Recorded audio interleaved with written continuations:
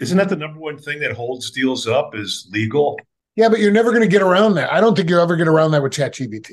So when you're doing a contract, legal's worried about what? You shouldn't wait 2 weeks for legal to look at it. You should say, what are you worried about? And then put it in and then get legal to review it once it's done. No? Legal is never black and white. I always say legal's an area of gray. What gets redlined on contracts that everybody gets in a huff about? Like what gets changed? Payment terms, outs. My paper, your paper, where you're going to get litigate if Right, there is a litigation problem, collection right, terms, payment penalties. But then there's also some language, it's around the data, right? right. Ownership of the data, how you touch the data. And that's where it becomes more and more of a problem in an opinion, right? And so some people might be like, no, you can't do this. And some people might go right ahead. Like, I'm fine with you.